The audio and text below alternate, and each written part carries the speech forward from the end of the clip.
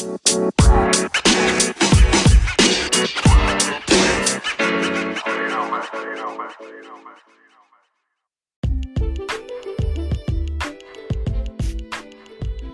everyone, welcome back to another episode of the Nightclub and Bar podcast, Shaken and Stirred. I'm Jeremiah Batchkin, and I'm the conference director for the show. Today's guest is Jabin Throth, who's the founder and CEO of License to Distill. We're super excited to have Jabin speak in our marketing pillar next month at the show, end of March in Las Vegas, which is the best practices when working with social media influencers. In this panel, he's joined by Natalie from Beautiful Booze, Vance from Hendrick's Gin, and also Adam Rains from the Golden Tiki. On today's episode, we break down how he got started and grew his page to over 1 million followers in just a few years he's been in the industry. We also dig into how he's helped other brands grow to tens of thousands of followers like WhistlePig, and what he thinks the biggest brands that are growing the fastest on Instagram are doing right. He also breaks down ways that bars and restaurants can work with these social media influencers and ambassadors, and the best approach to make sure you're actually getting an ROI for the effort. So tune in for today's episode. Enjoy.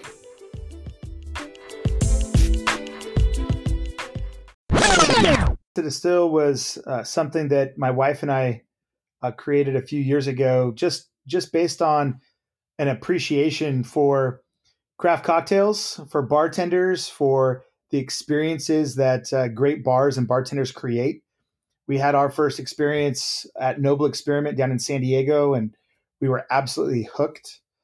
So when the time came to start an Instagram page, and kind of learn what was going on social media to see if I could use it professionally in the industry that I was in, we decided to start a page that was about something we loved.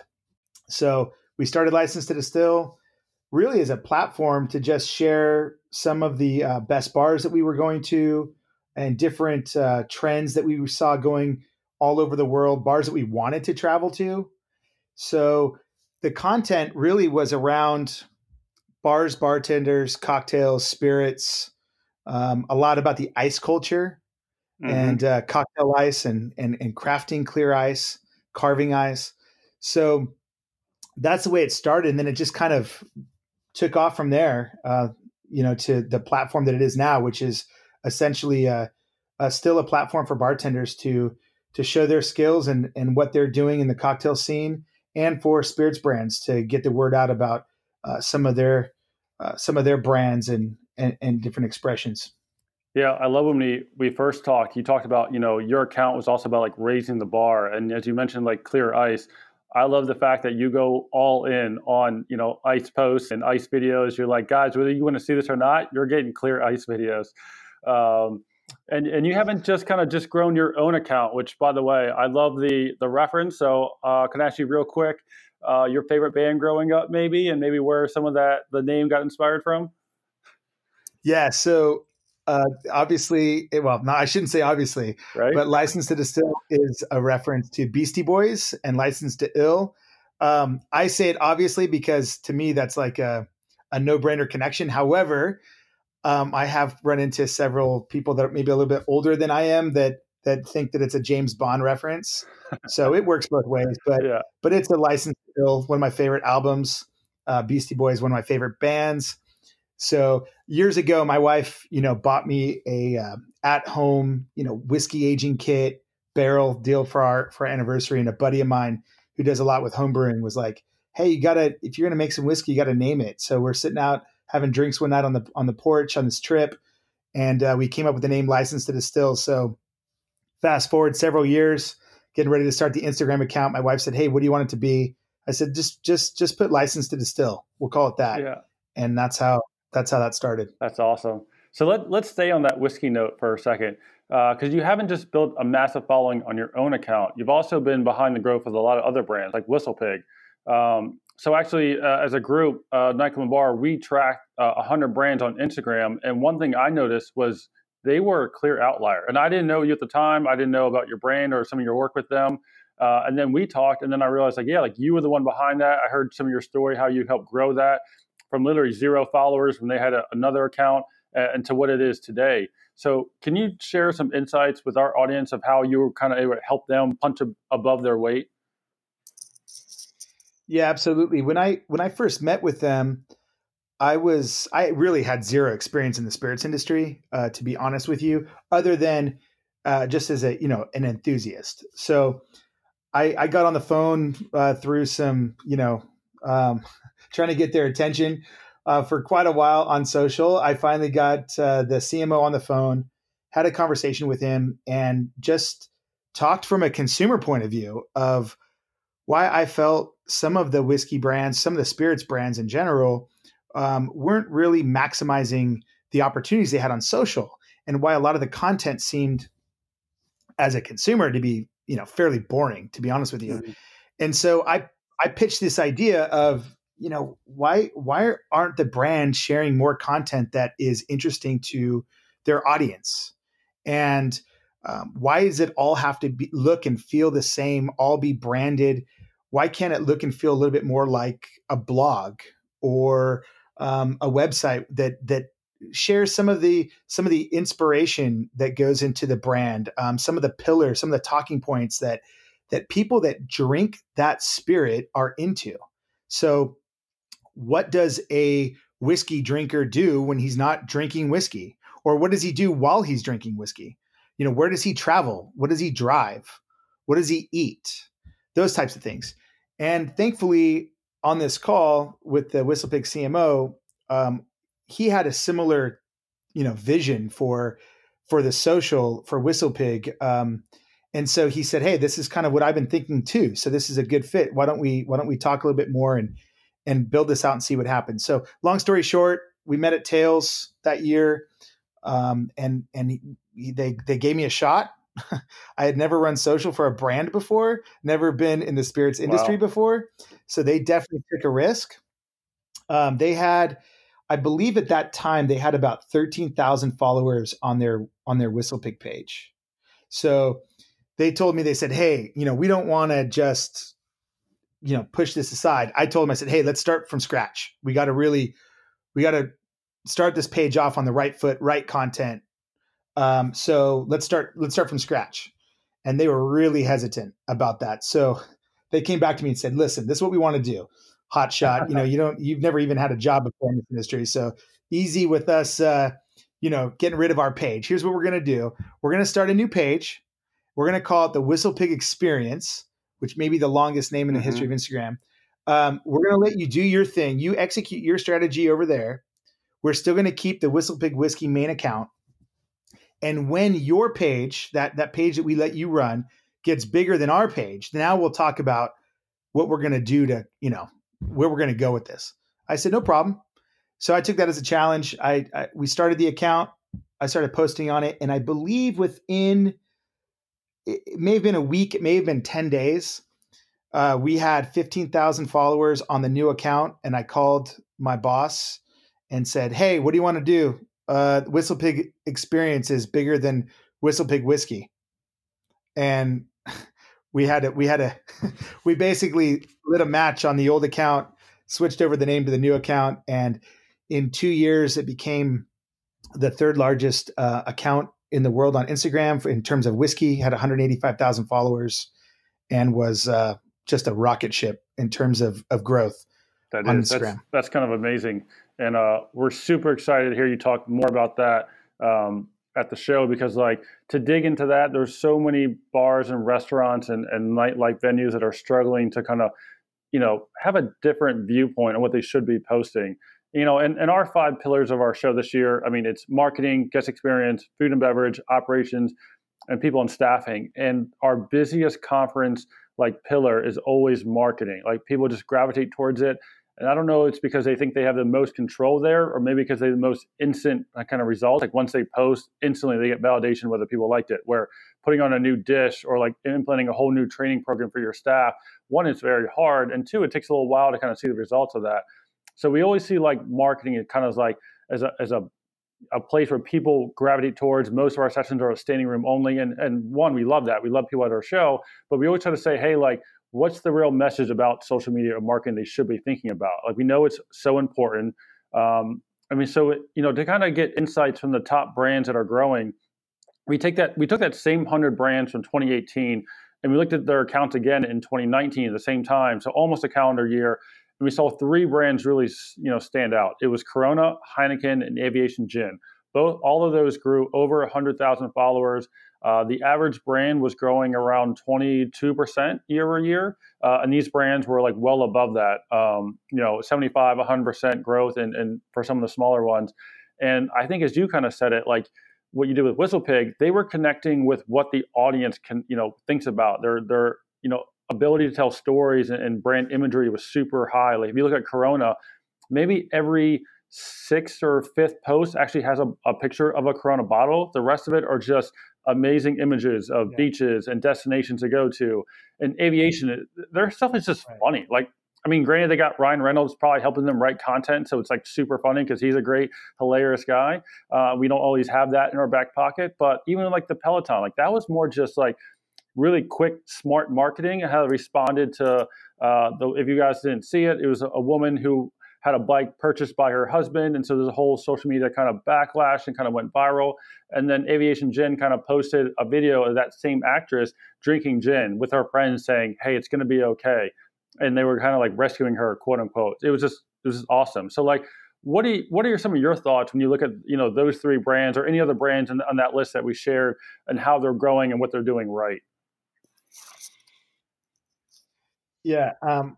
So the Corona one, I think, is a good example. I got excited when I saw that their content because I don't follow them typically. So it wasn't until we were kind of looking at the results that you sent that I really kind of dug into their page. And I'll agree with you. When you go to that page, you have to scroll a little bit to find branding, to find product. And to be honest with you, I looked at that and I said, man, that's like validation because that's what I felt like nobody was doing in this industry. And that's what we did with WhistlePig. We made sure that we still had branded content, but it wasn't jammed down your throat. It wasn't every post has to be branded. And as I've talked to other brands in this industry and we've talked about that strategy, I've flat out had people look at me and go, you're nuts. Like, who cares if I have 185,000 followers? If I post this video and it doesn't have any branding, who cares? And I'm like, you don't understand then how people view social media.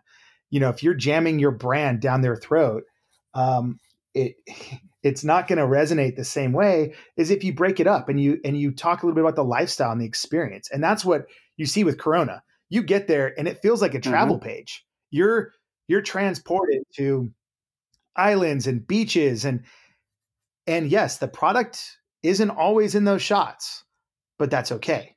That's all right. You get the feeling, it evokes the emotion. And by the way, it keeps the follower engaged. You can still talk about the product in the copy. You still see the name of the account. You're still getting an impression on that person, even though it may not be the label or the bottle. And when I see that, I'm like, okay, that's a brand that understands content on social and understands what a follower wants. I can't think of one brand. I have a lot of brands I'm very loyal to. I can't think of one brand that I want to wake up every morning and pull up my feed and see their bottle and their label every day. I mean, I don't care about it that much. Show me something that's interesting, that's different, that makes me feel good about being a part of that brand, or that makes me think that, you know what, this weekend I'm going to have people over and we're going to make that grilling recipe.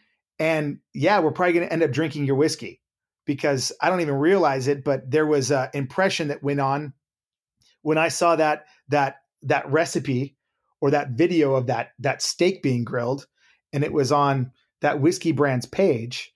Now subconsciously I'm putting that stuff together and I'm going to probably be drinking that whiskey and maybe trying that recipe later in the day. And that's what I've seen in doing some of the content for a brand like WhistlePig, where you put on like a food post like that and all of a sudden it's just bookmarked by thousands of people. What are those people doing that for? Well, they're going to go back, they're going to try that recipe and they're going to come back to that post. They're going to see it again. And they're one click away from the rest of your page and the rest of your content. They're one click away from your stories, your most recent post. It has tremendous value outside of just that single post. So when you're talking about Corona, I think that their content is awesome. And aviation, a little bit different. When you go on there, you do see a lot of branded content, but it's done in a way that makes you feel it's almost got Ryan's personality in it. They do a great job of kind of bringing those two things together. That there isn't a disconnect between Ryan and his personality and his page and the brand. And you can see there's a lot of whiskey brands like that have owners or people involved that have large followings, and they're not as successful as aviation's, but there's usually a personality disconnect. But aviation's got it nailed. The ads are clever, they're funny, they have a sense of humor, they can laugh at themselves, they don't take themselves too seriously. All of that works really well on social, and you can see it in the growth that they've had. Very well said. I mean, that's kind of what you want to see from brands or anybody online that's trying to connect with an audience. As you said, like, no one likes seeing commercials. Like when you look at the stats today, like you're more likely to like survive a plane crash than you are to click on a banner ad, because that's like banner blindness is a real thing. And so when these people are like always trying to like blast their ad in front of people's face, like they're instantly turned off. They're actually going to do it subconsciously. They're going to see that it might be an ad and they instantly scroll elsewhere, like their eyes like avert it like it's the plague. So like thinking about things that can actually pull them in, like as you said, like a food post on a whiskey brand, like, how does that make sense? Well, it's because like you're connecting that imagery, that sense of feeling, hanging with friends, grilling out, like that's where I want to be most days, and so then you think of WhistlePig or whatever brand posted that. So and how about like bar accounts? Is there any other accounts that are like on-premise locations that people can learn from as well, that you think does a really good job of the kind of what you were just describing? Yeah, sure. I think that one that stands out, and it's no surprise because everything that they do is on point. Mm-hmm. But Death & Co. has always done a really good job with their social. And what I find interesting about them, I don't want to say that they're the only ones that do this, because I haven't talked to every bar or restaurant. But when I first met Dave Kaplan from Death & Co., you could tell right away, and this is probably going back, 3.5 years ago, maybe 4 years ago, you could tell right away that they understood and were serious about social media. So it wasn't just something that was given to, as, from like the hostess as a hobby, or the owner of the bar ran social on the side. It was something that they had someone dedicated to. There was a plan. There was a content strategy. They took it seriously, and they have used it in a tremendous way as they've continued to build out their brand outside of just New York. Mm-hmm. When they added Denver, when they added Los Angeles, adding Los Angeles this month, when they released books, social media has played a role in all of that success. But it's because when they were just a one location bar in New York, they were thinking about it already as a serious platform. They didn't think about it seriously when they decided they were going to expand.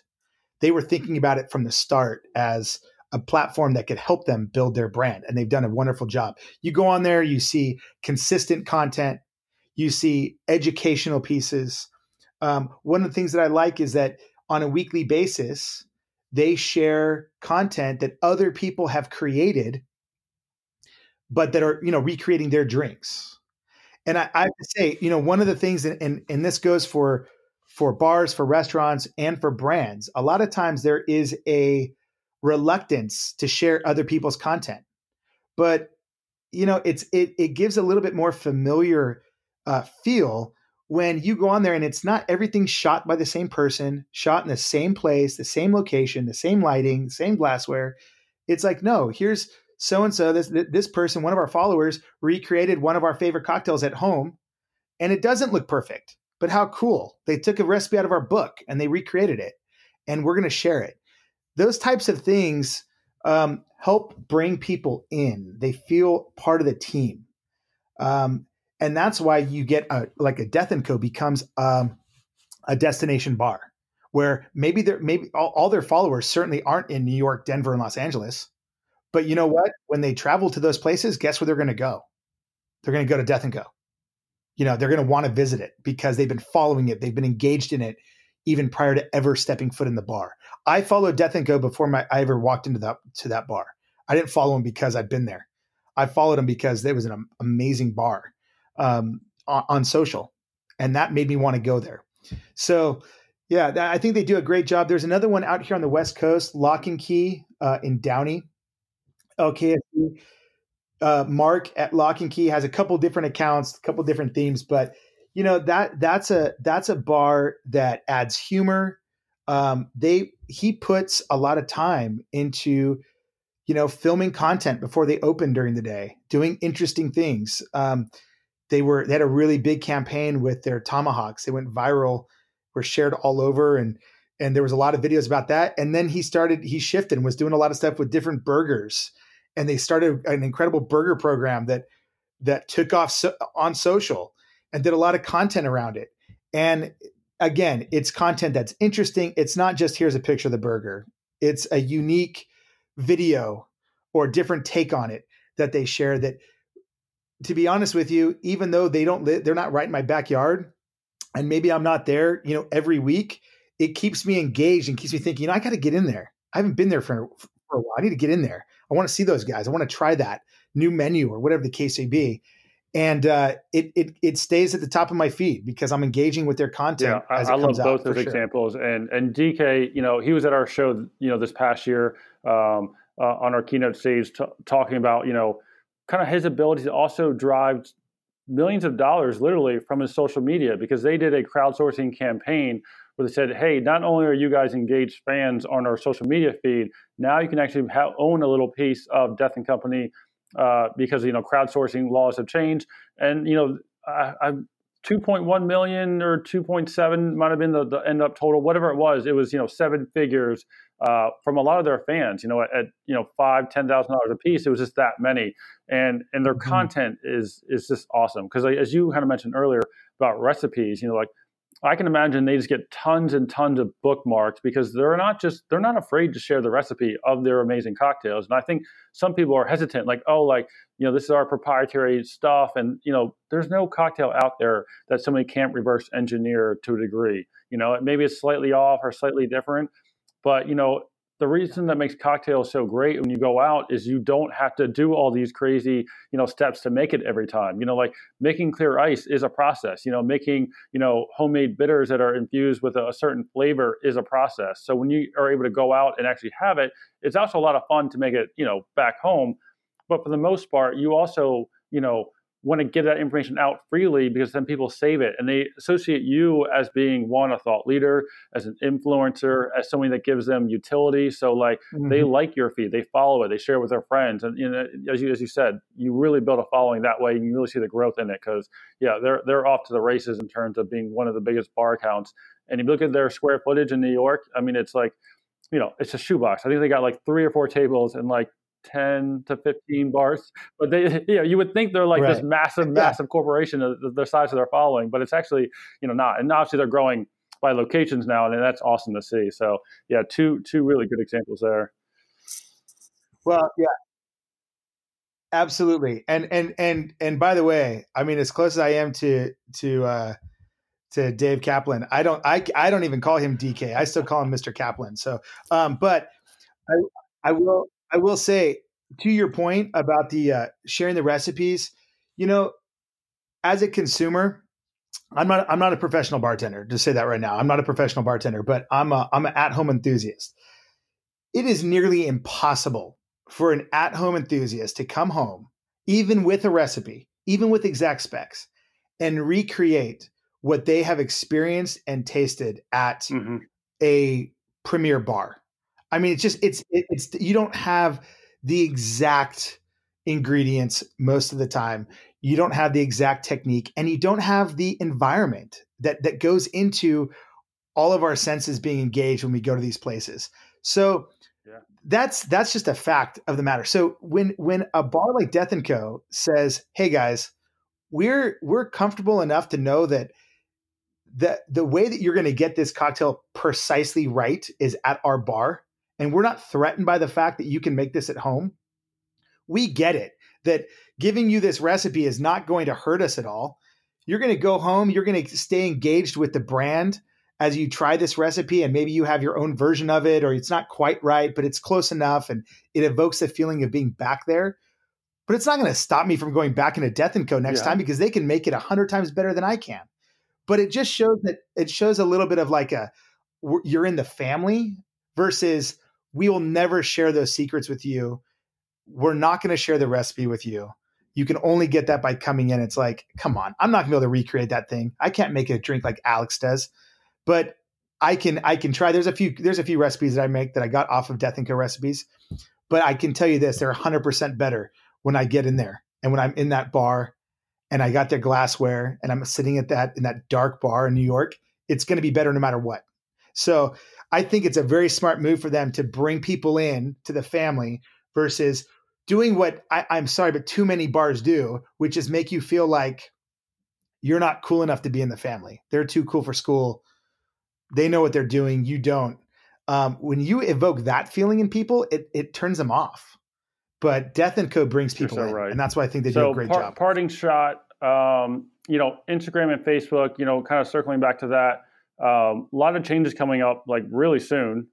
So in terms of influencers and, followers and actually BMC who's liked it and how many likes and all that stuff, thinking about that, or what are the big trends you think going into 2020 that are really going to affect, the industry and get people kind of, changing their strategy because, we're just living in a different environment?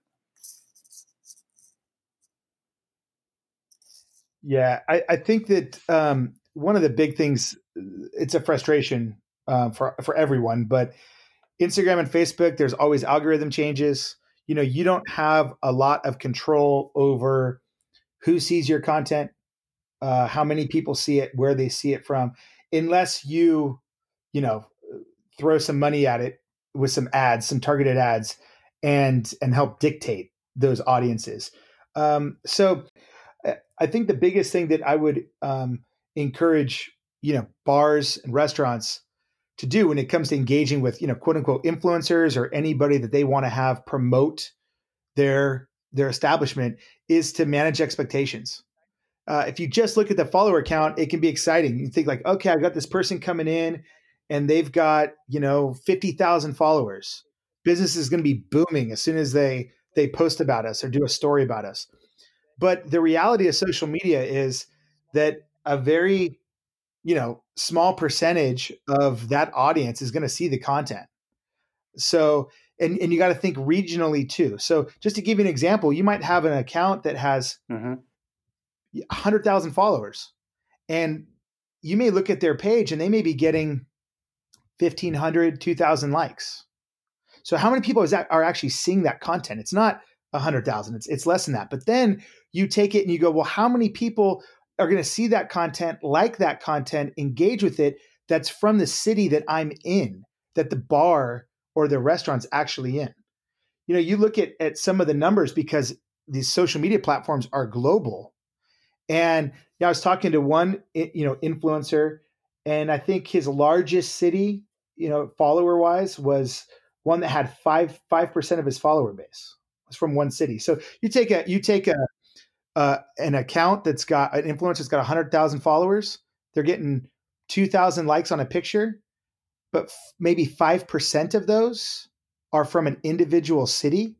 Now you're talking about 100 people maybe seeing it from your city.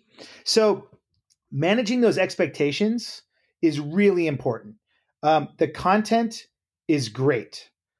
That's valuable. The promotion is great, but make sure that you're not extending yourself to the point where you think that this is going to be like a Hail Mary that's going to save the bar or save the restaurant because, License to Distill is coming in and they're going to post about it. And so now the phone's going to be ringing off the hook for reservations.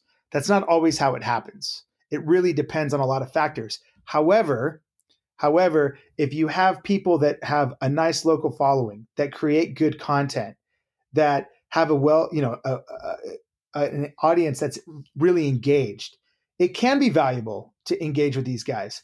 It can be nice to, comp them on a couple of drinks or maybe on part of their meal, whatever the case may be, whatever isn't too much of a stretch for the bar or for the restaurant, but to keep them coming back, keep them talking about the restaurant, keep talking about the establishment, sharing it with your audience. There is value to it, but manage expectations. It's not going to save you from, going out of business because a couple Instagrammers come in and take some pictures of their said. food. And I think that's where, I kind of reference our marketing track gets so much, traction, and actually, purposely steer people to other places because, good marketing can only, make up for a bad experience for so long. Eventually, the true word of what the experience like gets out. So if you're not focused on really that guest experience first, it might be great that you have some influencers come in. You might be great to kind of hit your name out there, but you really got to drive it. And, we kind of see that for the bars that are sustainable and growing, they're firing on all cylinders, and marketing is just part of it. So I'm glad you kind of, yourself, what I would consider a really good marketer are also looking at the other factors. So, where can people find you online, on Instagram? Any places you want to suggest to follow you besides License to Distill, or things to check out?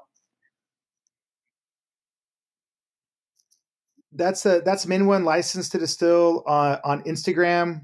And you can DM me at any time, or there's an email button that you can hit. I respond to all those DMs, all those emails. And licensetodistill.com has a lot more about our brand, what we do, how we work with brands, and also some good merch and some other things on there. So check that out. But reach out anytime. Happy to talk and engage and help out any way I can.